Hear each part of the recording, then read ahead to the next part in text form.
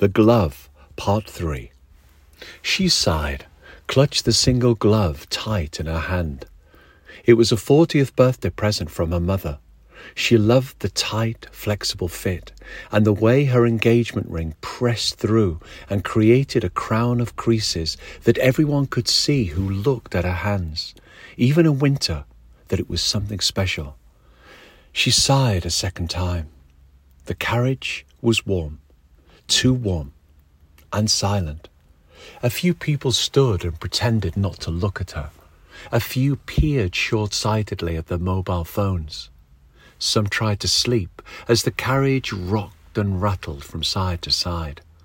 Others read crushed newspapers, greasy books, or peered like her into the middle distances of hope, dreams, and the coming tasks of the day.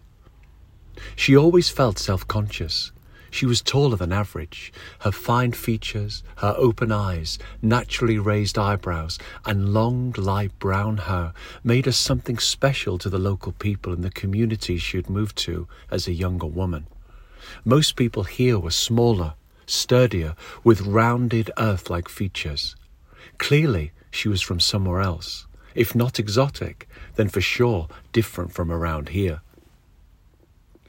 The different stations passed her by, the familiar names, the sliding doors, the flow of passengers in and out of the yellow bubble of anonymous warmth and suspension of time, just simply habits of movement, unremarkable and unworthy even to note as she slipped into memories and loss, dreams and hopes as she came closer to her own destination.